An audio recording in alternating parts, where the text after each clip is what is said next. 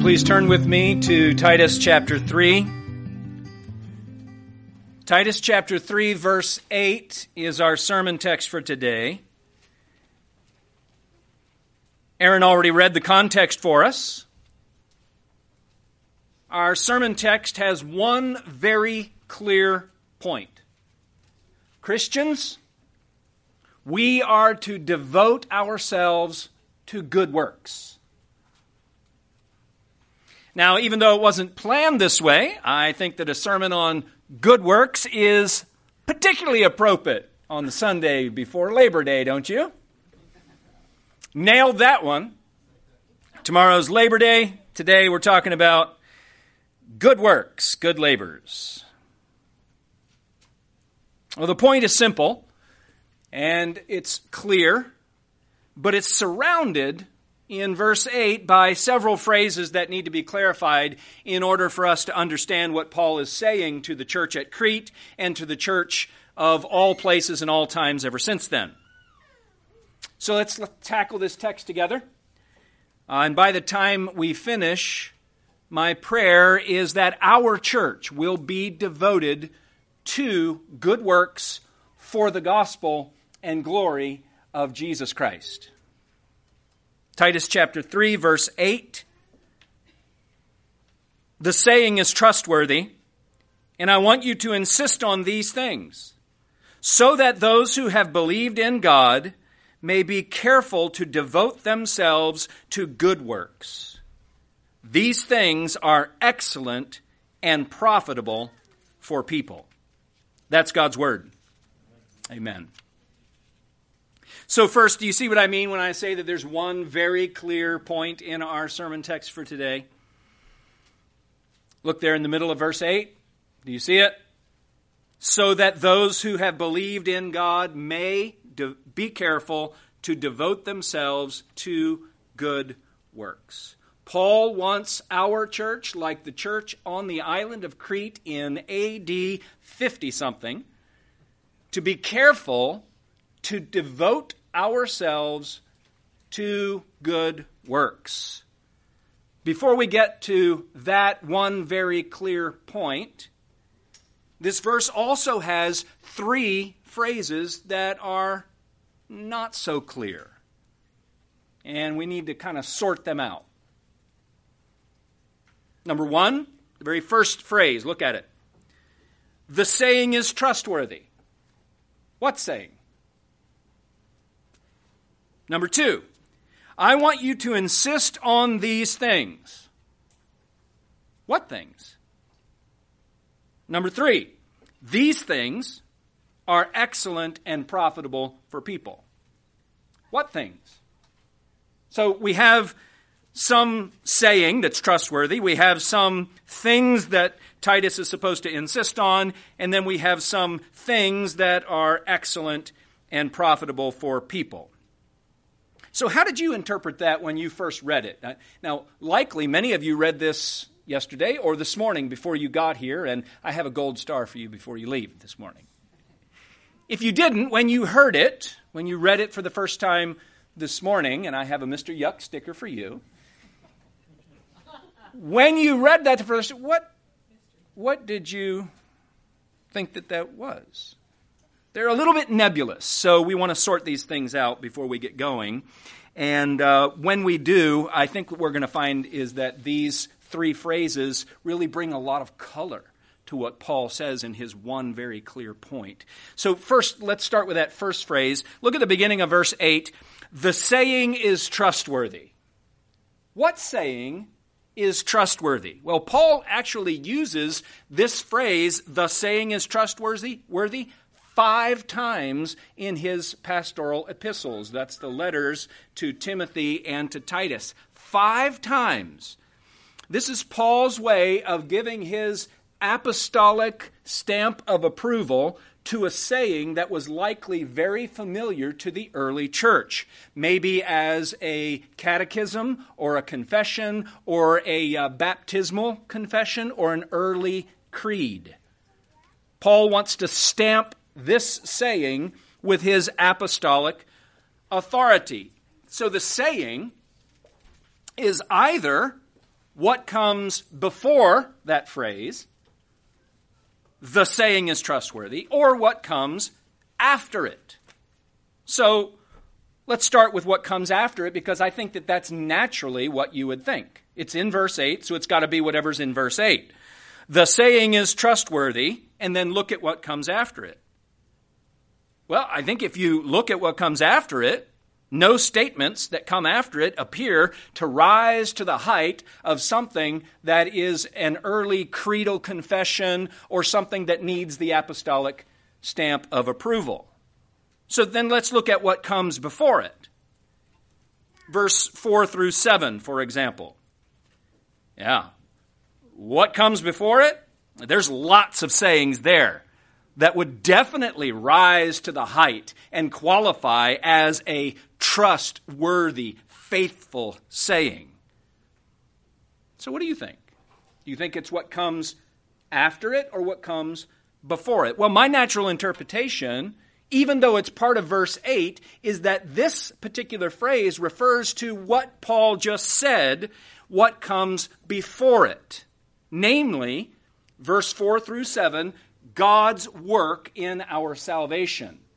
And after I made that particular interpretation and conclusion on my own, then I studied various commentators that I refer to every week, and I was really comforted to know that virtually all conservative commentators agree that the faithful saying is what came before it, not after it.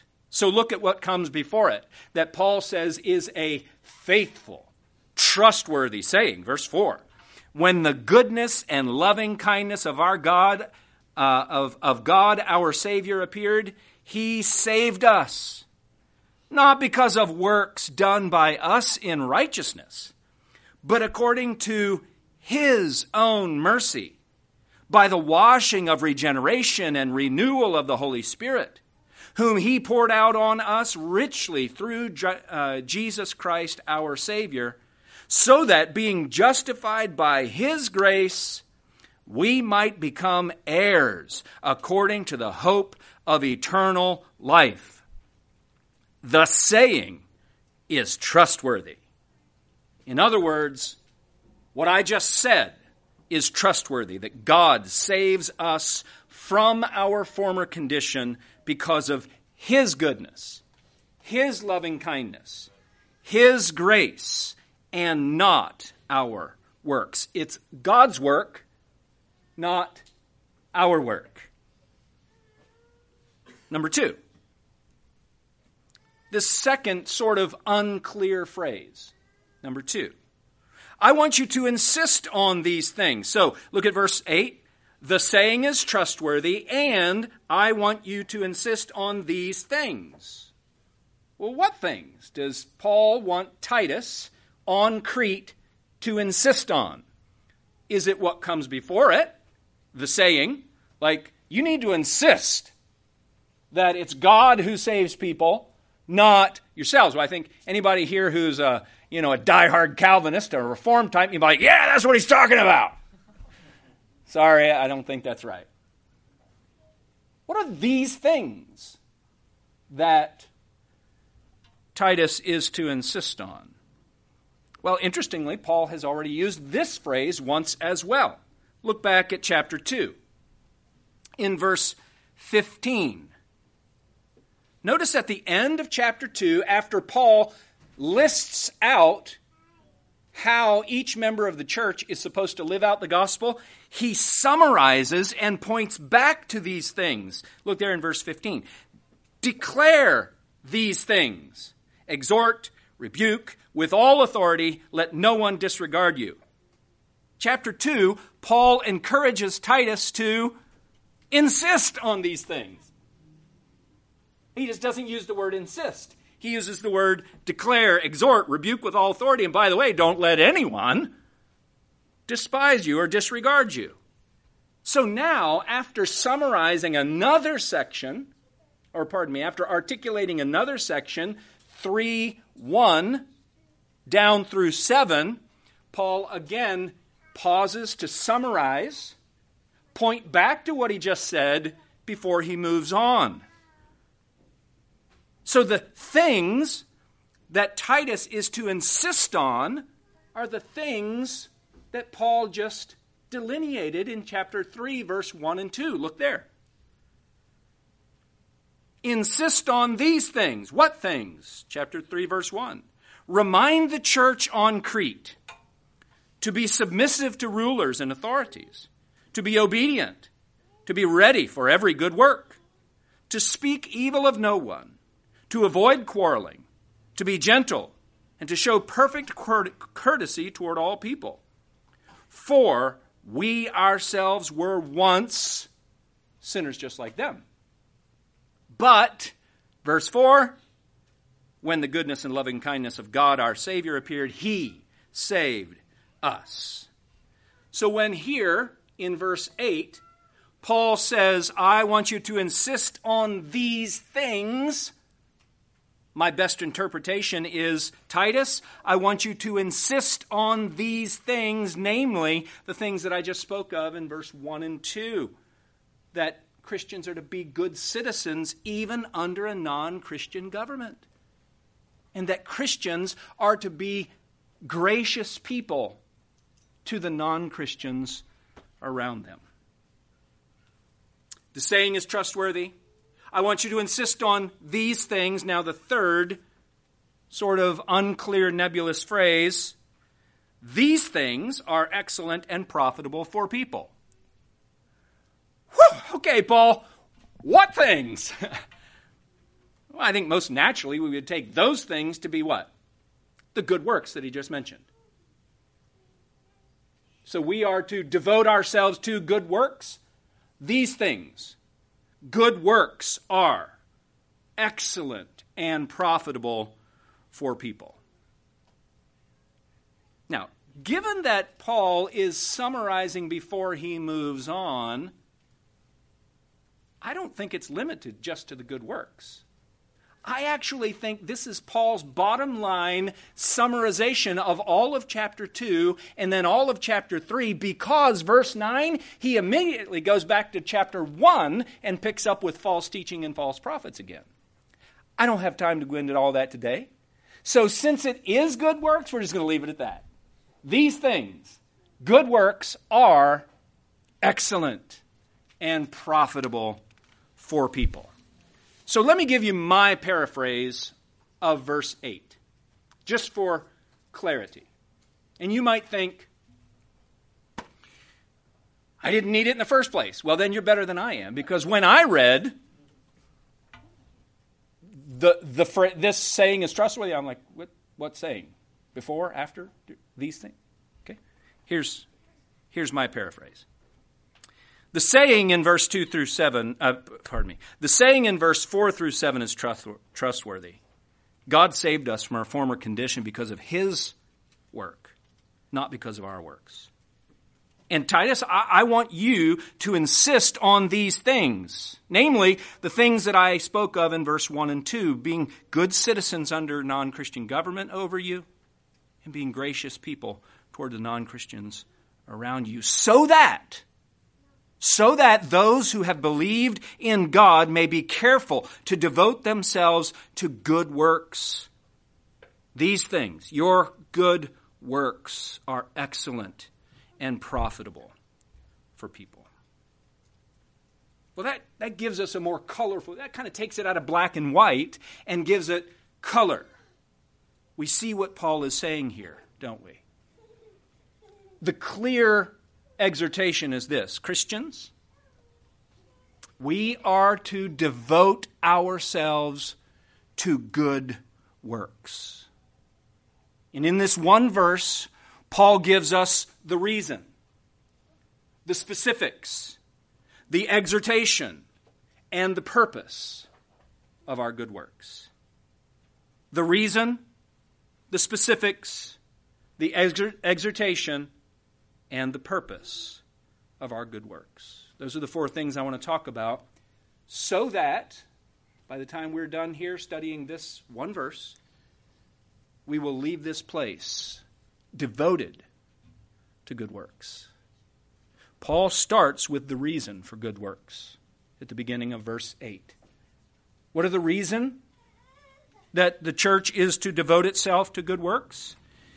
Well, good works are grounded in and a response to God's great work of salvation for us. We work because of God's work on our behalf. Do you see how understanding this saying is faithful? Helps us to see how Paul lays a foundation for what he's about to say. Church, you need to be devoted to good works, not to earn your way to heaven, not because you merit favor from God, and not even so that you can so that you can earn some type of reward or golden crown. But the church is devoted to good works precisely because of God's great work. Both the Father in sending and sacrificing His Son on our behalf, and the Son's great work on the cross to purify and redeem us from sin. The so that, look there, so that those who have believed in God may be. The so that says what comes before it is the grounds that sets it up. God's great work is the grounds for our good works. What is God's great work? God gave us a new birth that changes, that makes us clean before Him again. God renews us in His image through His Holy Spirit. God declares us righteous by grace. And God makes us heirs who have hope in eternal life.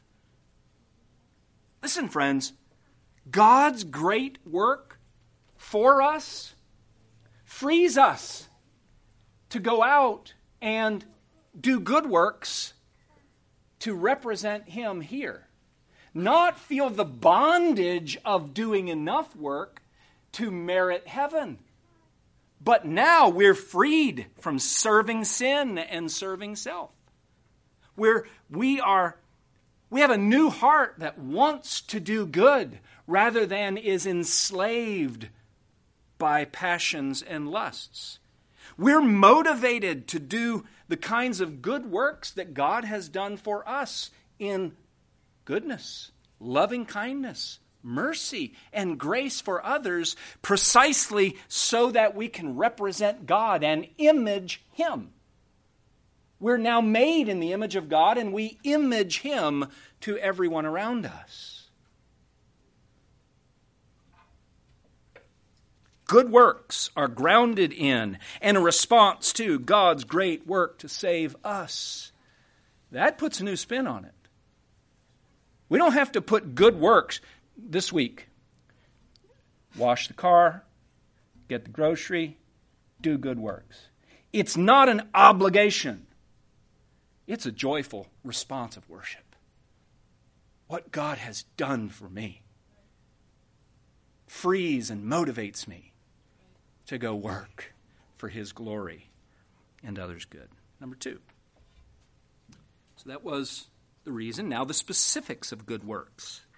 I was particularly helped by this.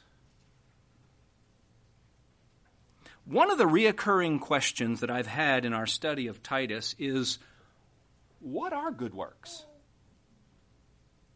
Do you know, Titus uses the phrase good 10 times in this little letter. 10 times. And he uses the phrase good works 5 times. That's a lot. That should jump out at us as one of Paul's major emphases that he's trying to get across to Titus for the church there in Crete and the church here in Winchester. Let's just review. You got your Bibles open? Titus. Turn back to chapter 2, verse 7. Look at this. Titus is to be a model of good works. Chapter 2, verse 14. God gave His Son to purify a people, see it, who are zealous for good works. chapter 3, verse 1. The church is to be ready for every good work. Our text, 3:8. Those who believe in God are to devote themselves to good works. Chapter 3, verse 14, the last one. Let our people learn to devote themselves to good works so as to help cases of urgent need and not be unfruitful. Good works is a major emphasis from Paul to Titus. The question is, what are good works?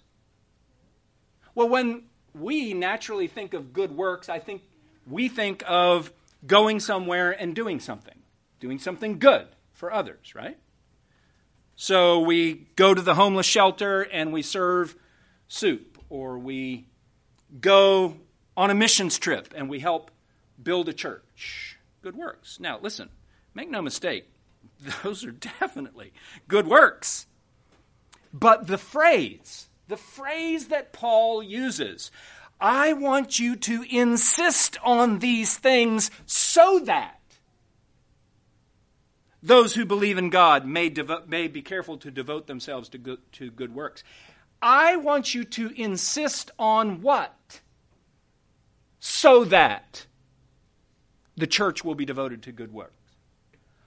Paul says, I want you to insist on the things that I just said in chapter 3, verse 1 and 2, which, by the way, he never mentioned homeless shelters or mission trips.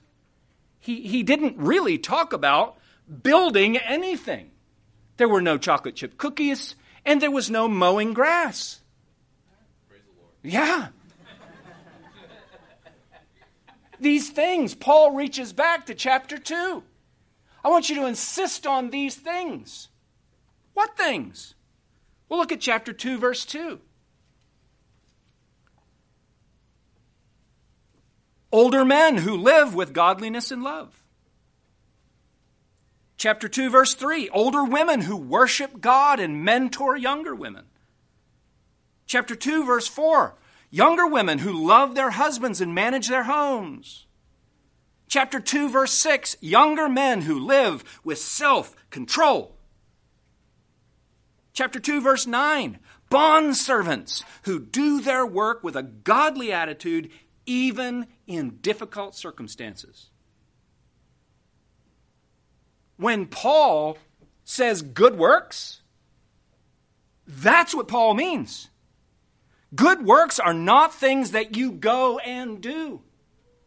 Good works are the attitudes and words and actions that display the gospel within your natural station of life, according to Paul in Titus.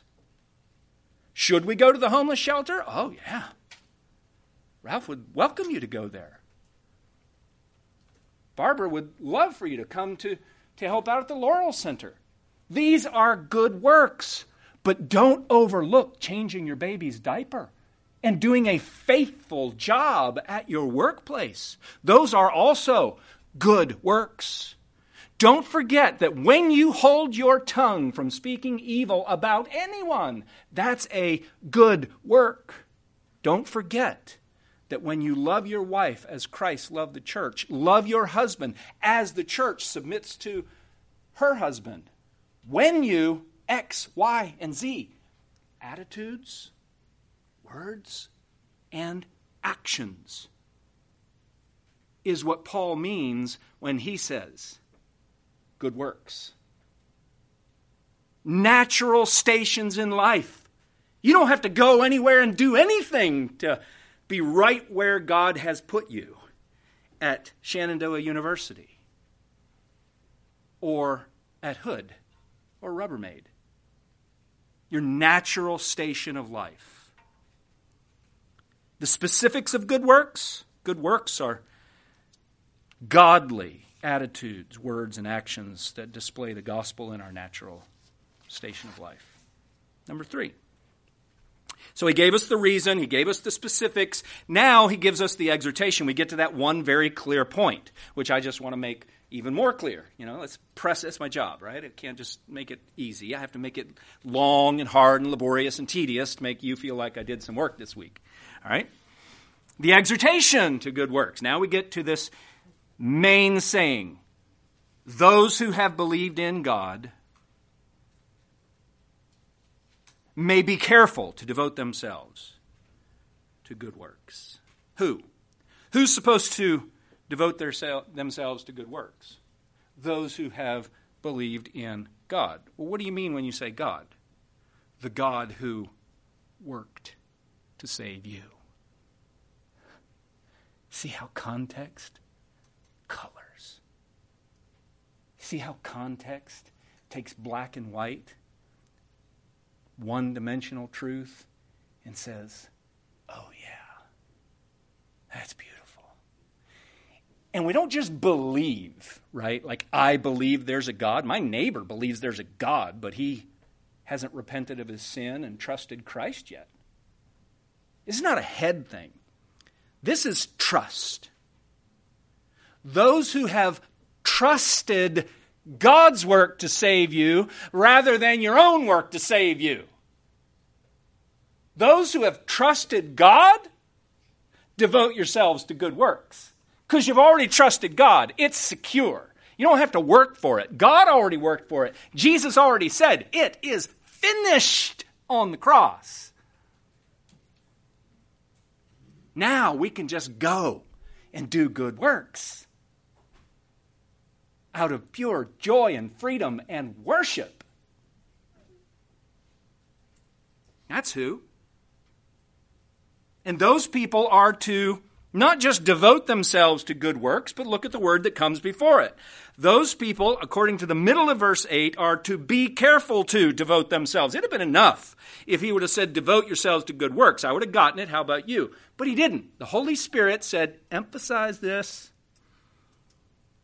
Be careful to. Why? Because there's probably a whole lot of things that will keep you away from devoting yourself to good works.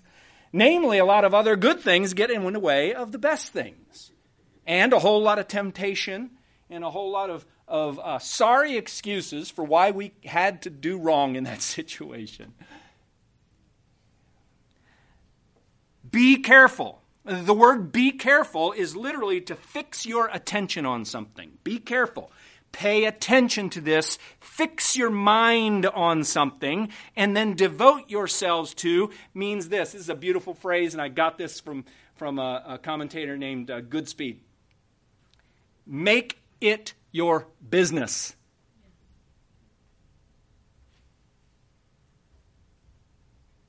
Those who have believed in God, fix your mind and make it your business to do good works. Now, is that what last week looked like for you? Or were you just in survival mode with the kids or at work? Okay, fine. In survival mode, you're still doing good work by being faithful.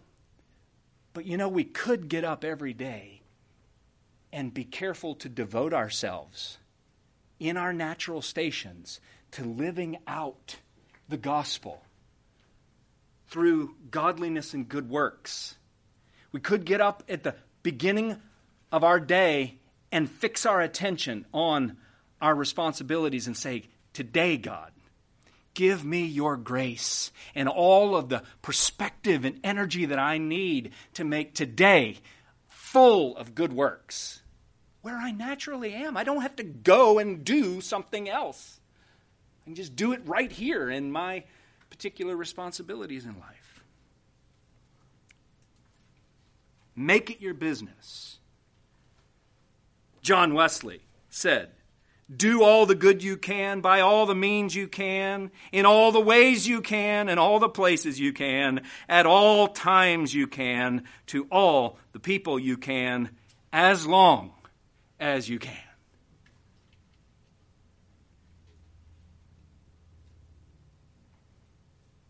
How could you make it your business to do good works in your natural sphere of life this week?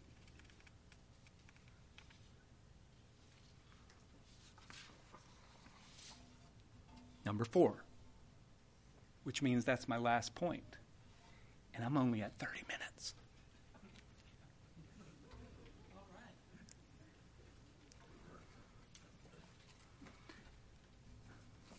We've talked about the reason. Good works are grounded in and a response to God's great work. We talked about the specifics. Good works are attitudes, words, actions that display the gospel within our natural station of life. We talked about the exhortation. Good works are to be the business of the Christian life. Now, the purpose. Why? Why do good works? Isn't God sovereign? Isn't He going to accomplish whatever He's going to accomplish anyway, whether I do good or not? Well, the purpose of good works here. Why do good works? This verse gives us 2 great answers. Answer 1 at the very beginning and answer 2 at the very end. Answer 1 was because God did the great work to save you. And now answer 2 at the very end, because good works are excellent and profitable for people. That's why you do good works, because they're excellent and they're profitable for people. Of course, I'm wondering what people, aren't you? Excellent. That's the same word for good. I suppose the ESV didn't put good there because it would sound redundant and silly. Why do we do good works? Because good works are good. It's the same word, though. Exactly the same word. But excellent is another way of saying good, and it's used throughout the New Testament. Also, this one, beautiful. Same word for in different contexts. The same word, the same Greek word is translated beautiful just based on the context. You know, looking at some sunset, you go, oh, that's good. Yeah, it's also beautiful. Okay. And another one that particularly got my attention, praiseworthy. Praiseworthy. Do good because it's praiseworthy. So people can look at you and praise you? No. Do good so that people will praise your God. Because what you just did looks like His image in you. Isn't that what Jesus said? Let your light shine before others so that they may see your good works and give glory to your Father who is in heaven. Matthew 5:16. Christians are to devote ourselves to good works because good works are praiseworthy and profitable. They're useful, they're beneficial, they make a positive difference. By the way, look in verse 9, this is contrasted. He uses excellent and profitable, and then in verse 9, look what he says, unprofitable and worthless, talking about the false teachers and their false doctrine. So here Paul says the reason, the purpose of good works is because they are excellent and profitable for people. Okay, another nebulous phrase that I sort of ended with here because I didn't want to give it to you earlier. What people? What people? Everyone, right? Whose good works not profitable and good for? It's everyone. But in this particular context, what people do you think he's talking about? What sense have you gotten through the whole book of Titus so far where Paul is speaking to the church about people? One another? Sure. But I'm not convinced that that's the purpose for our good works.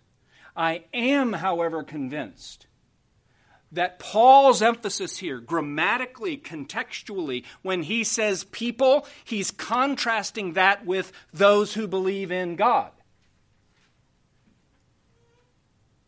So who are the people? Those who don't believe in God. In other words, the non-Christians around us, the non-Christians over us. People. I agree with Oswalt, one of my commentators, who said Paul envisions the Cretan church as an expression in human history of the divine epiphany. In that event, God expressed his kindness and love for people through Jesus Christ. But now, those who have trusted in God become channels for this process to continue in the world. We are now God's divine epiphany. We are the appearance of the goodness and loving kindness of God to our kids, to our non-Christian children, parents, family members, neighbors, co-workers. That's why Jesus said, "Let your light so shine before the others." Do your good works, not to be seen, but so that God can be seen through you. And Spurgeon said, "I wouldn't give much for your religion unless it can be seen. Lamps don't talk, but they do shine." The question is, do we? Well, we will, if we're careful to devote ourselves, to make it our business, to do good works, whether you're the manager at a cabinet company or the manager of 2 little children and a home.